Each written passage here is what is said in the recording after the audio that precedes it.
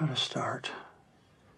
Well, it's just writing. I mean, here's something important to remember about dialogue. Every word matters. No, it doesn't. They're vital. I want to go to this place that I think it needs to go to. The only thing that counts is what you see on the screen. I will write like 4 or 5, 6 hours a day.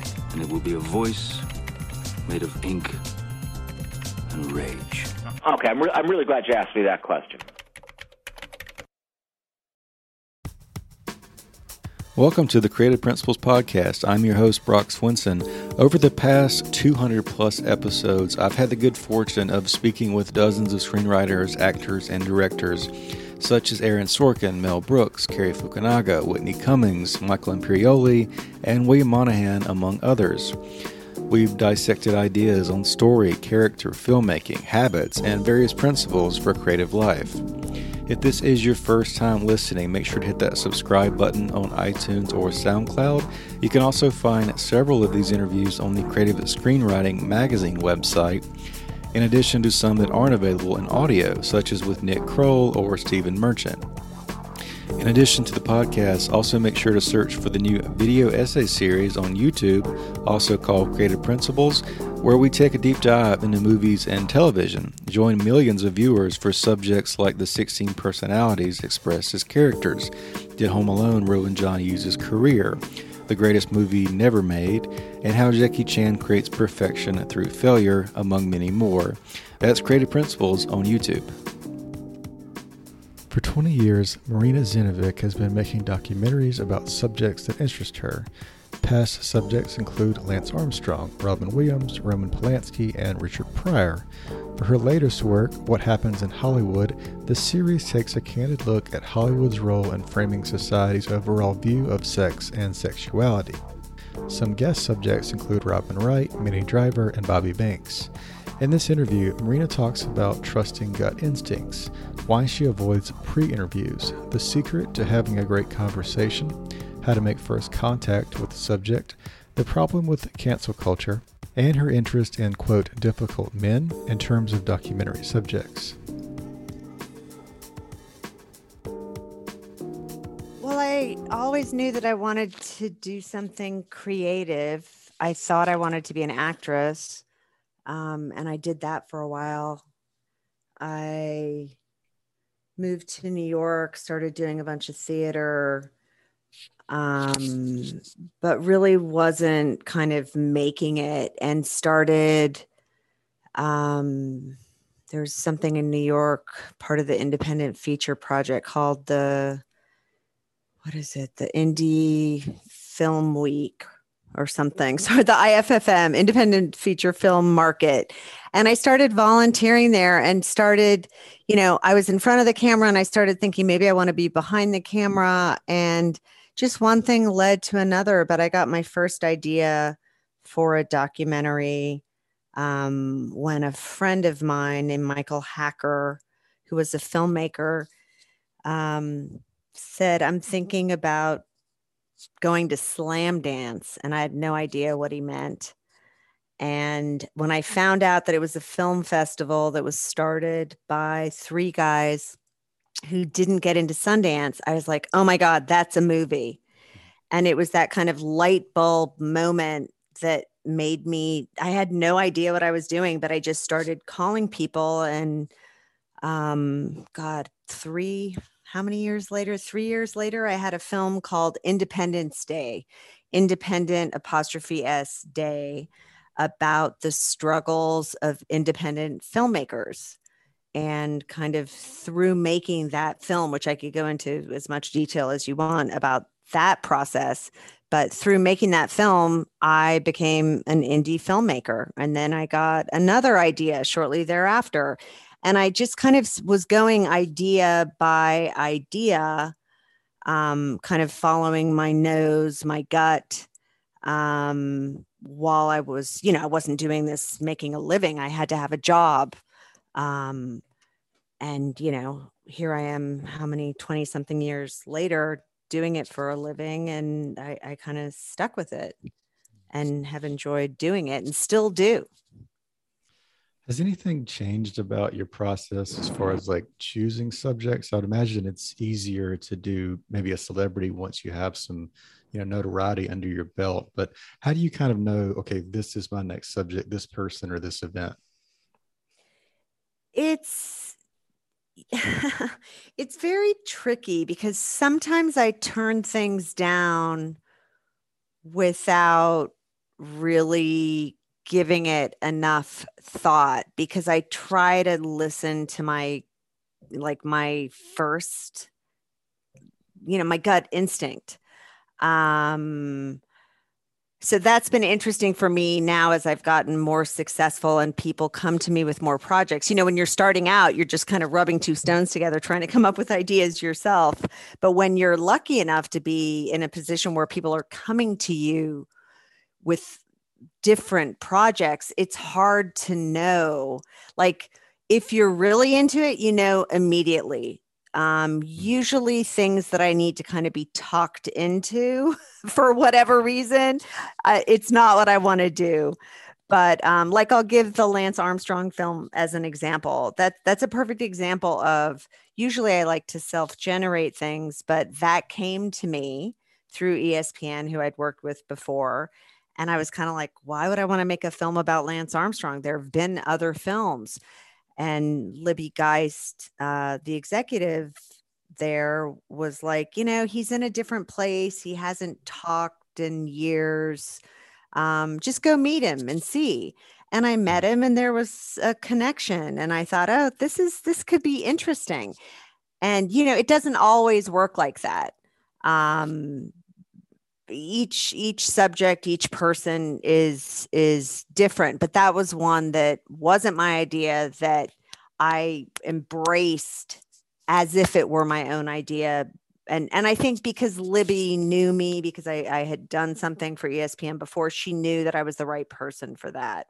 That's a perfect example of when that works. Did they mention like kind of why they chose you? Like, were you known for tackling subjects that are sort of outcasts, or why did they come to you? I suppose they came to me because they thought I could handle him. I'm kind of known for making films about difficult men. So I have a strong personality. I can handle people. There are some people that would be like, they wouldn't push. I pushed. And what worked with Lance was that Lance pushed. So we pushed each other. And so that dynamic was incredibly interesting to, the people who liked it. The people who hate Lance, they don't care. Could have been Lance and the Pope and they wouldn't have watched it, because a lot of people don't like him. But for all the people who do, they appreciated that. I'm kind of relentless, and I just keep going and I don't stop. And I think they thought it would be interesting if it was a woman. I don't think the same film would have been made by, I think a guy was up for it as well, but it's a different film. I mean, I think it's better when it's women bring so much, not that men can't, but women listen in a way. They give men, especially men with big egos, space and time to show themselves, reveal themselves. What else do you do? So just kind of, if you can generalize it to some degree, when you walk into the room for the first time with someone to interview them, do you have questions ready? Is it all in your head? Does most of that research before you get there? What are some of those keys, like rules you follow? So I don't like pre-interviewing, because interviewing to me is like a date, and I want to be surprised. I want to hear things for the first time. I don't want my eyes to glaze over, and the person who you're interviewing can tell when that's happening. So if you're there completely open, ready, willing to engage and really listen, and when you're hearing something for the first time, your face shows that. And so the interviewee is like feeding off your energy which just makes the whole thing work because you're not, shut down, you're open. I mean, I love documentary filmmakers because they're usually open, curious people who want to find things out. And I am one of them. So I agonize over questions that I print in a very big font so I don't have to wear my reading glasses because I don't want anything kind of obscuring my view. A lot of times I don't necessarily look at the questions, or I'll go to them. It's so important to ask the first question and have it be the right question. And it's usually something that surprises the person and gets them to open up emotionally. And so if I come up with that idea, sometimes I just come up with it on the spot. Sometimes I've thought of it ahead of time, but it's like I'm usually the night before agonizing over how I'm going to do this and if I'm going to do a good job. It's really like a weird kind of like an event for me, because I know when I'm in the editing room, it's on me. Like if I didn't get the goods, it's on me. I can't blame anyone else. So my interviews are usually really long. And I try to just get the person to open up. I'll give you a great example. I had a wonderful young woman working for me, and I was doing 2 interviews via Zoom ever since COVID. That's kind of a thing. You wouldn't necessarily think that you would get great interviews over Zoom, but you can do it. Like it's possible. It's not as great as being in person, but you can get, if you connect with people emotionally. So I did a first interview I was in LA, she was in New York, and I did it over Zoom, and it was utterly exhausting. I'm usually utterly wiped out after interviews because I'm kind of like open emotionally, and I used to be an actor. So it's like, to me, actors are the best interviewers because you're taught to listen. It's all about listening. Sorry, I could go on about this forever. That's great. Yeah. But basically, so I did this interview. It was so exhausting. I said to her, look, you do the interview. And this is a wonderful woman who has worked for me for about a year, and she's incredibly bright, in her head a lot, because she's so smart, right? And she started doing the interview, and it was such a great lesson for her and for me, because I stopped them at a certain point and just said, and she was okay with this because she's like learning how to do this.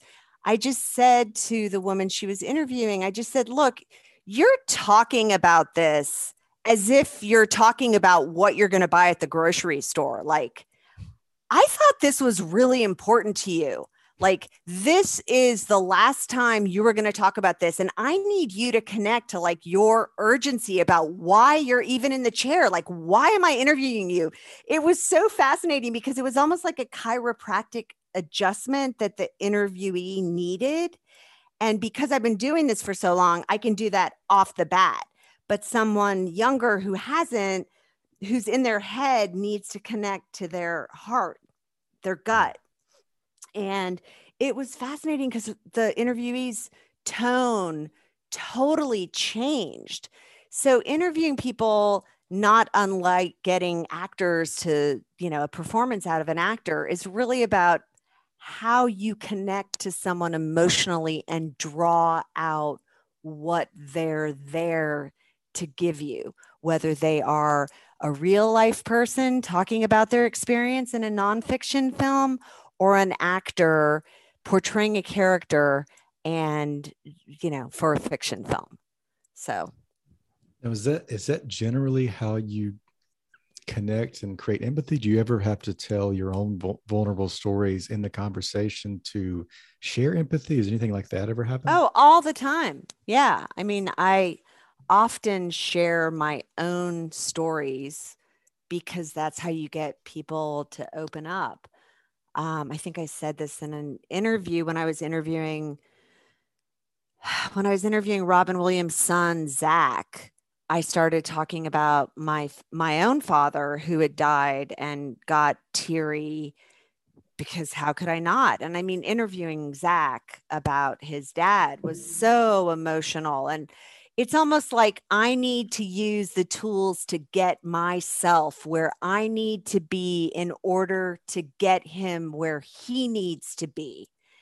And I don't consider that any kind of manipulation. It's just what's honest and true to me to get him to open up. And he did. And he was amazing. And, you know, a lot of times I tell people, like, you know, this is, you have to treat this as if this is the last time you're ever going to talk about this, because when you have a real urgency to tell something, you know, you tell it, you connect to your core and you tell it differently than if you were just, you know, blabbing away. And I'm going to tell this 10 more times. I mean, I've been in positions with, I tried to make a film several years ago about stories that people had told a lot of times already. And it was just kind of boring because they told the story so many times and we'd already heard them. And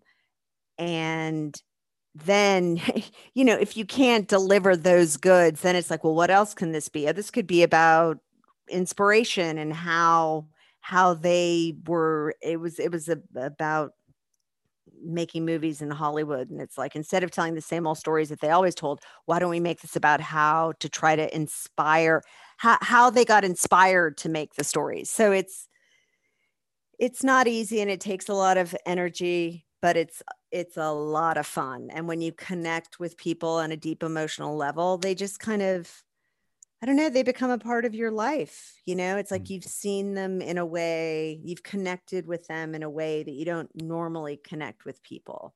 So I have relationships with a lot of my former, you know, people I've interviewed, whether it's from the Lance film or Robin Williams or Roman Polanski or the Duke Lacrosse film. Yeah. So I might jump around some, but That's okay. So does your history interviewing or talking about difficult men, did that lead to what happens in Hollywood, or how did that kind of come to be? That's a great question.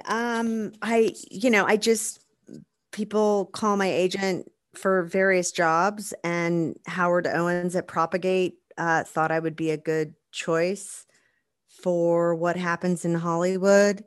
And it was something that I, thought would be really compelling. And if I could get people to talk, would be entertaining and eye-opening. So it was really about the outreach and would people talk, and it was made during the time of COVID, so it made it that much more difficult.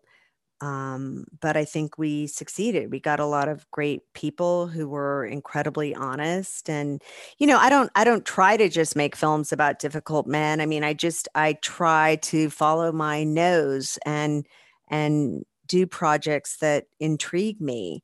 When you've been doing it for a long time, then you just are always kind of coming back to, what am I excited about? Like what excites me? And telling the stories of women in Hollywood is super compelling to me. Did you approach these interviews any differently? Like upon your first contact, whether that be a phone call or email or whatever it was, how do you kind of say, these are blunt questions, or these are very painful questions? Like, how do you kind of come across some of those things? Is it all about the goal of the film, or what are some of those ideas? Well, I guess the one good thing about doing this for a long time is that people know your work, so they know what to expect.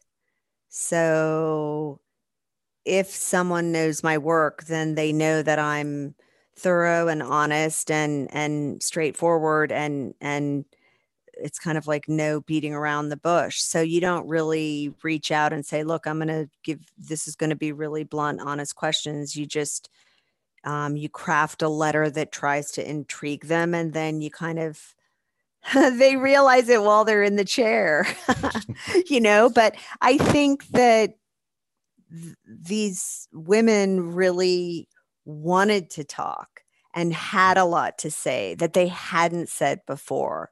And I think the combination of the fact that it was a moment of reckoning. So the Me Too movement had already started and was happening, coupled with COVID. I think a lot of women were just like, fuck it, let me tell my story. And you get to a point in life where you want to do that. I was thrilled that there were younger women who wanted to tell their story as well, because a lot of times people are scared, and you have publicists or agents telling you, don't do that. But it really seemed to be a particular moment in time that this story could be told. Was there any added difficulty in terms of because some of these examples, if someone has been arrested for this, you can say their name. But if they haven't been, you may just say this producer. Was there any added difficulty there? How did you handle some of those things? People spoke vaguely. They didn't name names. I was curious, and after the interview, I would ask, who are you talking about? One of them I guessed, but I think so people, there's a way to do it without naming names. But I think that I think there's a power in telling your story, even if you don't name names, in trying to warn other people. Just know what's kind of happening out on the front lines. So through this documentary, which is coming out soon, and just situational context, are you starting to see changes in the industry? Well, What Happens in Hollywood is already on Roku, so you can see it now. I think that I am seeing changes in the industry bit by bit. I think it's something we have to stay on top of, so we don't kind of slide back. But I think people are afraid that things can go back to the way they were, but I don't know if they ever can. I think it's case by case, but I think the more people speak out, the less of a chance that, you can kind of be ratted out. I mean, it's like, I don't really like cancel culture, but I am for people being honest about being abused emotionally or, sexually. So what was your timeline like for making this series? And then how do you personally deal with, the mental drain of going through those dark waters for so long? What Happens in Hollywood wasn't that dark. To me, I'm curious. So I'm fascinated to hear stories that I don't know. And I'm trying to pull out, everyone I interviewed had stories that they hadn't told before. Like, you have your stories you tell, and then you have your stories like, I'm going to save this one. But we were all, no matter how difficult the stories were, I think the crew, we were all energized by the honesty of women willing to talk about things that maybe they hadn't talked about before. So there's a release that goes on emotionally for them and for you as the crew. So that's kind of par for the course. I mean, filming is always difficult no matter who you're filming, because interviewing is intense, because it's a very emotional exchange, and that takes energy. So that, it's not that this was necessarily dark. It's just that trying to get information and stories and emotion out of people takes energy. So, but you get used to it. And, I think people were eager to talk because it was COVID and people were dying to get out of there. It's interesting. They're the people who definitely wouldn't talk because of COVID. They didn't want to leave their house. But then there were people who were like, oh my God, thank God I'm on a set. Thank God I can just be myself, because, this was made it took us about 9 months, but it was made during, we started sending letters out in February, March, April. We were still kind of sending letters out as we were getting people. So it took us about 9 months, a year to make everything. What does your time look like outside of the filmmaking process? Like, is there some overlap to your projects? How much time do you spend on researching potential projects and that type of thing? I'm always looking for subjects. I'm lucky enough that people come to me with ideas. But I'm always looking. I'm very interested in international projects. So that's been kind of hard with COVID because there have been some things that I haven't been able to go over and film. What's the question? What do I do the rest of the time? Yeah, just sort of how do you kind of spend your time between projects? It's, ever since I did that first film, Independence Day, I remember I finished the film and I went to a party that night, literally like the day after I finished it or the day of. And I was so proud of myself. I mean, it had been a several year long journey. And someone said to me, I said, oh, I just finished this film. And someone said, oh, that's great. What's next?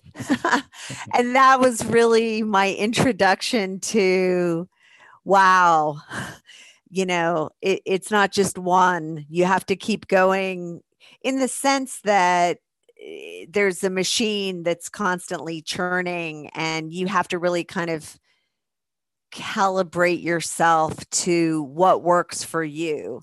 I started out as a passion project person, so I used to do one project at a time. To be honest, I'm happiest doing one project at a time because it's a deep dive and I can be involved and calling everyone and be in the edit room. But as documentaries have taken off, and as it takes so long to set things up, I'll get a call in December getting hired for a job and I won't get a paycheck until June because we start filming in July, right? So there's a rhythm, and what it taught me is that I have to have more than one thing happening at once, which took me a long time to kind of get into, but now I know how to do that. So I'm trying to do as much as I can, developing, shooting, in post, and it just rinse, repeat, it's like looking for projects. So I'm doing a couple of different things at once while being the mother of a teenager, which takes a lot of time. So I like to kind of ask people, if you were starting today with the knowledge you have, but no resources, how might you begin? Would you look at the film circuit, festival circuit? Would you go to YouTube? What might you do to kind of get yourself known as a documentary filmmaker? You said the film circuit, or what was the second part? YouTube? Yeah, or any other method. I'm just saying, what method would you maybe choose to try to get noticed today? To me, I would try to watch as many films as possible and educate myself, nonfiction and fiction. I try to read. I try to figure out really, if you were to die in 2 years, like what what is important to you? What do you want to leave? What you have to have those kinds of big thoughts, big conversations with yourself. Otherwise, I mean, because I'm a documentary filmmaker, I'm a passion project person. It's like things that move me. I don't just make things to make them. So it's like, ask yourself the big questions, like what interests me? What intrigues me? What can I work on for 2 years? And try to find a topic that, you specifically, do you have access to a certain world that someone else doesn't? It's kind of like doing all those things at the same time while you're educating yourself, while you're trying to meet people, while you're going to film festivals, if you can, in your area, seeing films, listening to Q&As, going to the DGA website and listening to Q&As with people. I mean, it's just kind of like, it's an all immersive job. Does that answer your question? Yes. You just never know. There's so many different things you could be doing. I mean, I used to spend my weekends working. I wanted it so badly. I think we're now in a time that I wanted to be creative. I wanted to make things. It's like, I wouldn't waste my time doing anything other than trying to make something. But I come from a generation where, like, my first film, I put on credit cards. I took out like 9 credit cards. So it's, I would not advise anyone to do that now because it's a different time. Seek out mentors. I get emails all the time from people I went to high schools, cousins, kid, asking me what to do. And it's like, read International Documentary, the IDA magazine, read Film Comment. It's just kind of like, it's like you have to be curious and want something. Thank you for tuning in to the show. If it's your first time listening, make sure to hit that subscribe button and visit my new website for information on the YouTube channel, the blog, the podcast, and my new book, Ink by the Barrel, which takes advice from these 200 plus interviews and more at brockswinson.com. You'll see the link in the show notes. Thanks again.